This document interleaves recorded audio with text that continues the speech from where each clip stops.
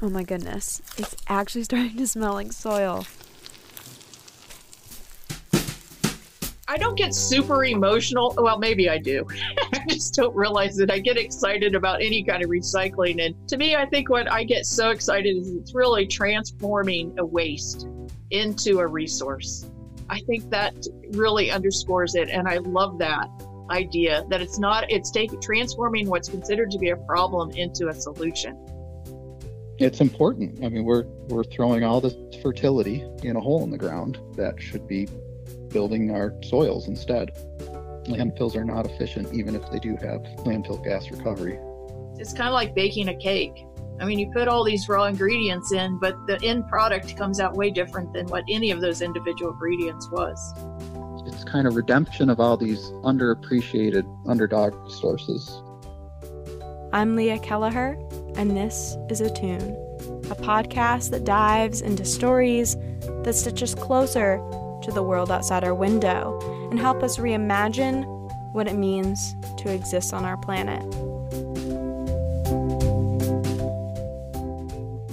On July 1st of this year, my home state of Vermont banned food scraps from landfills entirely. Act 148, the state's universal recycling law, is going to change the way that we deal with everything we used to call waste. This means that all Vermonters are required to recycle their organic waste by either having it picked up by a curbside service, bringing it to a drop-off location, or by starting a biological process we know as composting. Welcome back. It is 6:40, and if you have a backyard garden, you know compost is what you New need York to City keep that Mayor soil. Michael Bloomberg has a new plan to make the Big Apple greener. He wants city residents to collect all table scraps and uneaten food and recycle it into compost. Turning usable The goal is waste to make into nutrient-rich composting soil. mandatory. Vermont's really in the lead. We're the first to say 100% exclusion from the landfill for food waste. That opens up the decision is now what? What do we do with the food waste? This is Dr. Deb Neher. Deb is a soil ecologist and a professor at the University of Vermont. Much of what I know about composting and my love for it is thanks to her. I've always been an avid recycler. I think you and I are kindred spirits in that regard. Decomposition is one of those processes, one of those that I put up there in the top 2 ecosystem processes. Photosynthesis being number 1, decomposition being number 2. We got to bring in energy and we got to recycle stuff, right? Those are things nature does, and composting is one of those processes that we can harness and learn from nature. I feel like it's our opportunity to try to mimic, a restorative process that nature has provided. I'm very interested in disease suppression, because during this curing and maturing phase, we see recolonization by fungi and bacteria and microinvertebrates. They just come in naturally. We don't even have to do it. Nature does it for us, and they colonize this. And then now we have this beautiful medium with organic material and full of these beneficial microbes that we can use in a variety of ways. I'm probably one of the few people in the country doing that kind of research, but I just find it fascinating. Our ability to take what nature does so well, decomposition and building healthy, nutrient-rich soils, and try to replicate it is amazing. But before we get too ahead of ourselves, let's talk about the compost process and some of the terms Deb just used, like curing and maturing, so that we're all on the same page. Here is the simplified version. First, a good composter develops a recipe based on their feedstocks. Feedstocks are organic materials that you're adding to your compost pile. They may be yard debris and probably food scraps. Compost recipes can get pretty complicated if you're recycling large volumes of organic material with many different feedstocks, but small backyard compost recipes typically follow a straightforward guideline. For every container of nitrogen-rich feedstock, you'll want to add 3 containers of carbon-rich material. The container could be a 5-gallon bucket, a wheelbarrow, a bowl in your kitchen, you name it, as long as you follow that 3-to-1 ratio of carbon to nitrogen.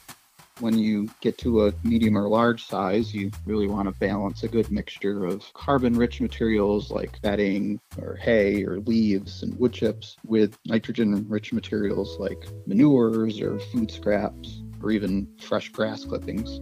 This is Brian Jaros, compost consultant and innovator. And then you have to have enough moisture in there so it's like a damp sponge to make a good habitat for all the microbes that do the decomposition. But then it still has to be fluffy enough, at least, or turned frequently to get oxygen in there so it's breaking down aerobically or with oxygen rather than rotting and stinking.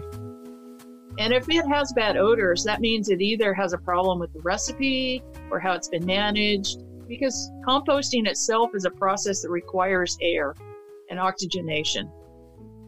The putrid smell tends to be because it's gone anaerobic, and we need to get more oxygen in there. So maybe a turning or maybe the right balance of carbon and nitrogen materials will help manage that. This is why turning your pile is so important. Deb thinks of compost as a fire. Once we get the fire going or the compost going, which is kind of magic to have it start, sometimes that temperature can start to decline a little bit because the organisms in there start to run out of oxygen and they become less active. But if we go in and stoke that fire or go in and turn it, then we're putting in more oxygen and we see that heat up again. The organisms Deb mentions are bacteria and fungi that are responsible for turning your eggshells and coffee grounds into rich soil. Deb says that making good compost is like conducting an orchestra. The composter is kind of the conductor of the orchestra of microbes. Maybe that particular symphony begins with kind of the strings and the wind instruments. The strings and the winds are kind of those early, easy decomposed materials. The strings and winds are a part of the mesophilic phase. The pile is starting to heat up, the fire is catching. Later, the big brass come in. The big brass comes in when the pile is starting to enter the thermophilic phase. This is when the pile reaches its peak heat. The fire is eating away at those harder to decompose materials like eggshells and avocado pits. You've got to bring in the big brass to get the really recalcitrant, resistant materials to decay. And then at the end, you kind of got to bring it down a little bit and recover from the blast of the brass, right? And so that's kind of when you get the recolonization of the beneficials. Beneficials being beneficial microbes and fungi that help suppress plant diseases, making them essential components of a biologically diverse and healthy soil. Compost should not smell. I mean, it should have a great smell. It should have that earthy smell that we all love, like after rain.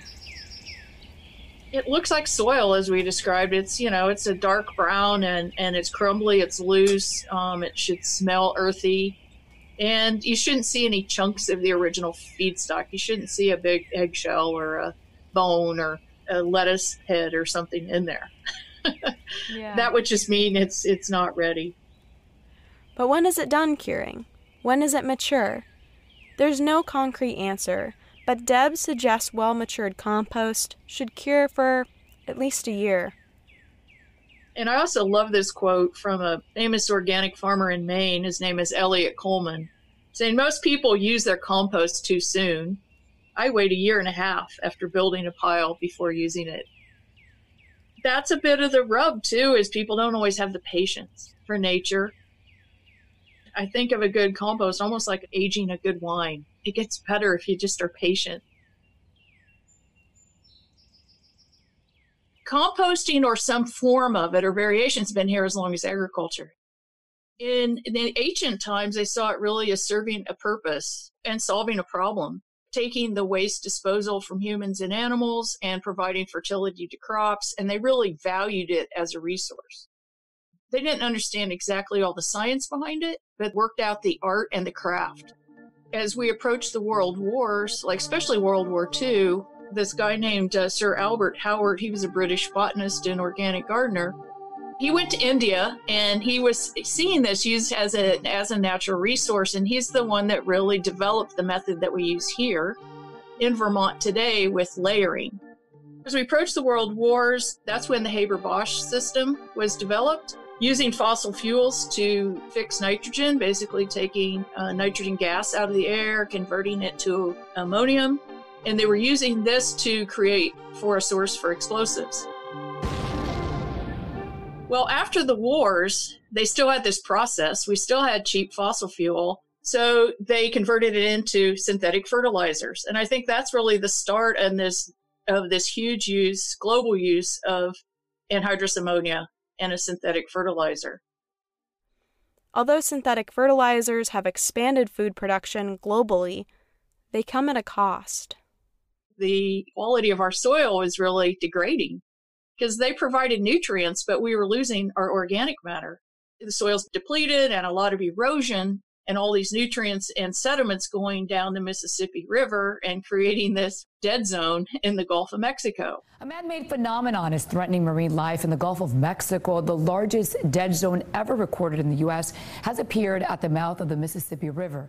But how is compost different from synthetic fertilizers? When we apply synthetic fertilizer, you're just giving it this huge blast, and if the plant can't take it up, what it doesn't take up is lost, and that's what leads to pollution. When you have more organic matter in the soil, it better handles a heavy downpour, resisting erosion, but then it holds on to moisture so we don't get these periods of drought and saturation. This is Brian Jaros again. He's the president and co-founder of AgriLab Technologies, a Vermont-based company that specializes in aeration and compost energy recovery technologies. We are one of the teams awarded funding through the Vermont Phosphorus Innovation Challenge. We're setting up this network of 5 on-farm composting and phosphorus processing sites, mostly trying to capture more concentrated phosphorus from manures and then either dry or compost or otherwise process them into more stable forms so that they're not being over-applied and instead are being redistributed. Compost provides a buffering and holding capacity to soil that proves useful when trying to soak up nutrient runoff before it reaches Lake Champlain or another body of water.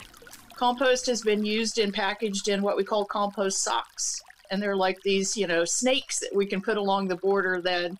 And they can soak up the runoff before it hits the lake. And then the material inside those socks can just be recycled and composted. We get more organic matter back into the soil as one piece of the climate solution puzzle. The anaerobic conditions in a landfill prevent organic material from decomposing properly.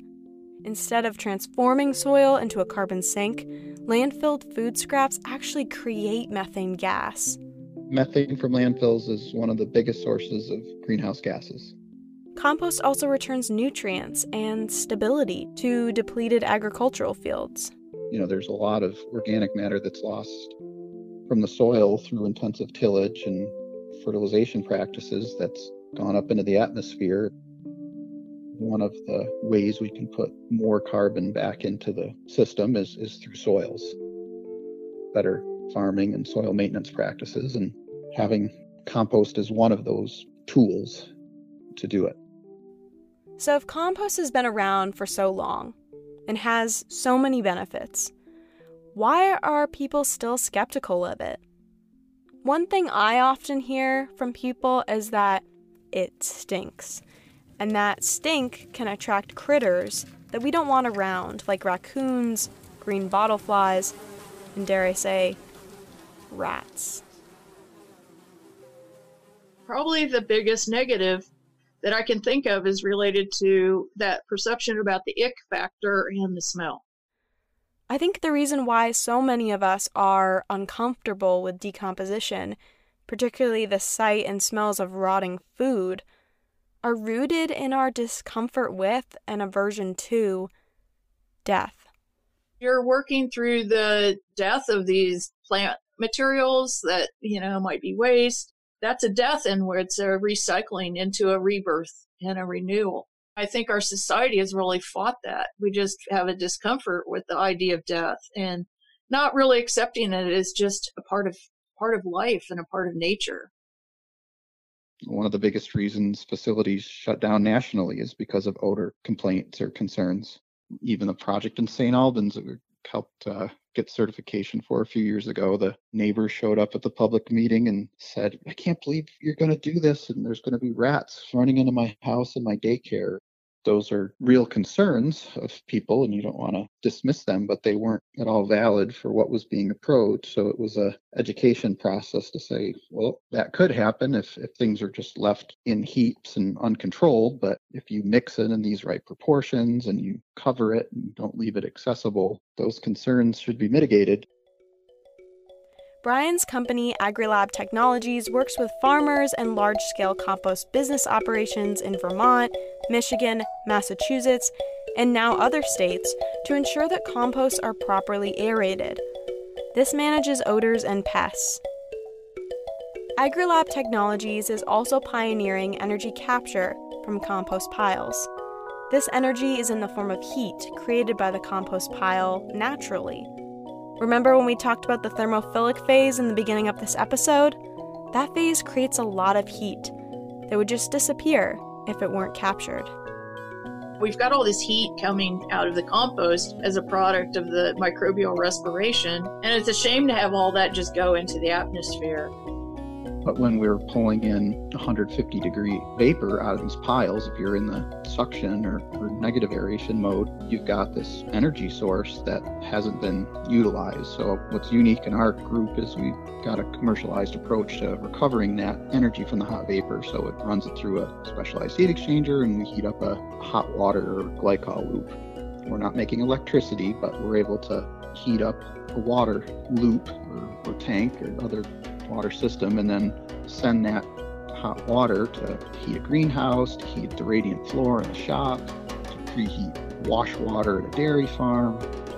So depending on what the site needs are, that heat will go to different uses. Then you avoid the use of fossil fuel, whether you reduce it or eliminate it. This type of heat capture system is really useful for dairy farmers who are struggling to make ends meet as milk prices continue to drop. Farmers have very little control over their prices that they get, so being able to control their cost of production by saving labor and energy is very important. And if the farm also composts, they can make money on top of their dairy or crop sales.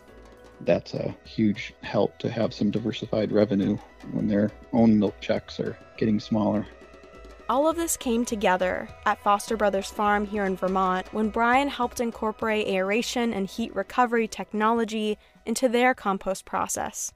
We were able to bring this compost aeration and heat recovery technology to accelerate their composting cycle, in part by just getting more oxygen into the batches through aeration. You can have it break down in a more controlled and more rapid fashion. And they have so much compost there that we're able to draw energy out of 8 of those aerated batches and through our specialized heat exchangers, and then we're able to heat their whole bagging building. Now they're, I think, using 10% oil and 90% compost heat. So we're able to both improve their process, but also use that renewable energy that was otherwise just going off into the air. Now you might be wondering, could I use my backyard compost to heat my house? You can't at the moment, unfortunately. But AgriLab Technologies is working on that. Home scale level is something that we get a lot of interest from. Haven't found a cost-effective way to do that yet in terms of all the mechanical components, but we are doing some research and development on that. We've got a client in Massachusetts who wants us to heat part of their old mill building that they've restored into a bike shop and maker space, and they don't want to use fracked gas. We've got a small container, like a 20-foot container that we've insulated to be a mobile heater that they'd fill with compost, be able to at least heat part of their buildings by plugging into that. I think there's possibilities of doing this with any kind of building. It doesn't have to just be a greenhouse. It certainly seems within reason that we could see that in our lifetimes, but I can dream for that in the future. Modern-day science is just scratching the surface when it comes to understanding how decomposition works to create soil in an ecosystem. We might know the recipe. We might know some of the, the things that you do as far as management, how you make a compost pile, etc., and monitor it. But we don't know the biology behind it. We're just barely learning that. Yeah, we know there's bacteria and fungi, but we don't know all the species that are in there. We're learning that. And then let alone once we know those, exactly what they're doing. The complexities are what provide equilibrium and stability and balance. And we may not understand it all, but at least respect that. As Deb expands our knowledge of soil ecology and Brian creates new compost technologies, they collect their own personal compost stories. I've had the experience years ago of delivering a trailer of compost for someone's garden, and they were so happy that essentially I brought them a load of shit. But they were so happy that I was bringing this load of compost that was going to improve their garden. Before I moved to Vermont, when I lived in Toledo, Ohio, we used to get teased about it because it looked like we had the back 40. People thought we were going to have horses or something because our compost bins were so large. We had a corner lot, but we composted all the organic waste on our property, from all the food, even paper. We completely changed the whole landscape on our property. It used to just be like a sand pit, and we added, many cubic yards of organic material, and it just turned it into a nice, really nice perennial garden. I feel grateful that I've been able to do this for much of my career so far, and it is something that can make a difference. So I hope that people learn more about the soil and compost being a part of that. I'm Leah Kelleher, and you've been listening to Attune. I want to give a big thank you to Brian Jaros and Dr. Deb Neher for helping me tell the story of our soils and compost heat recovery as renewable energy.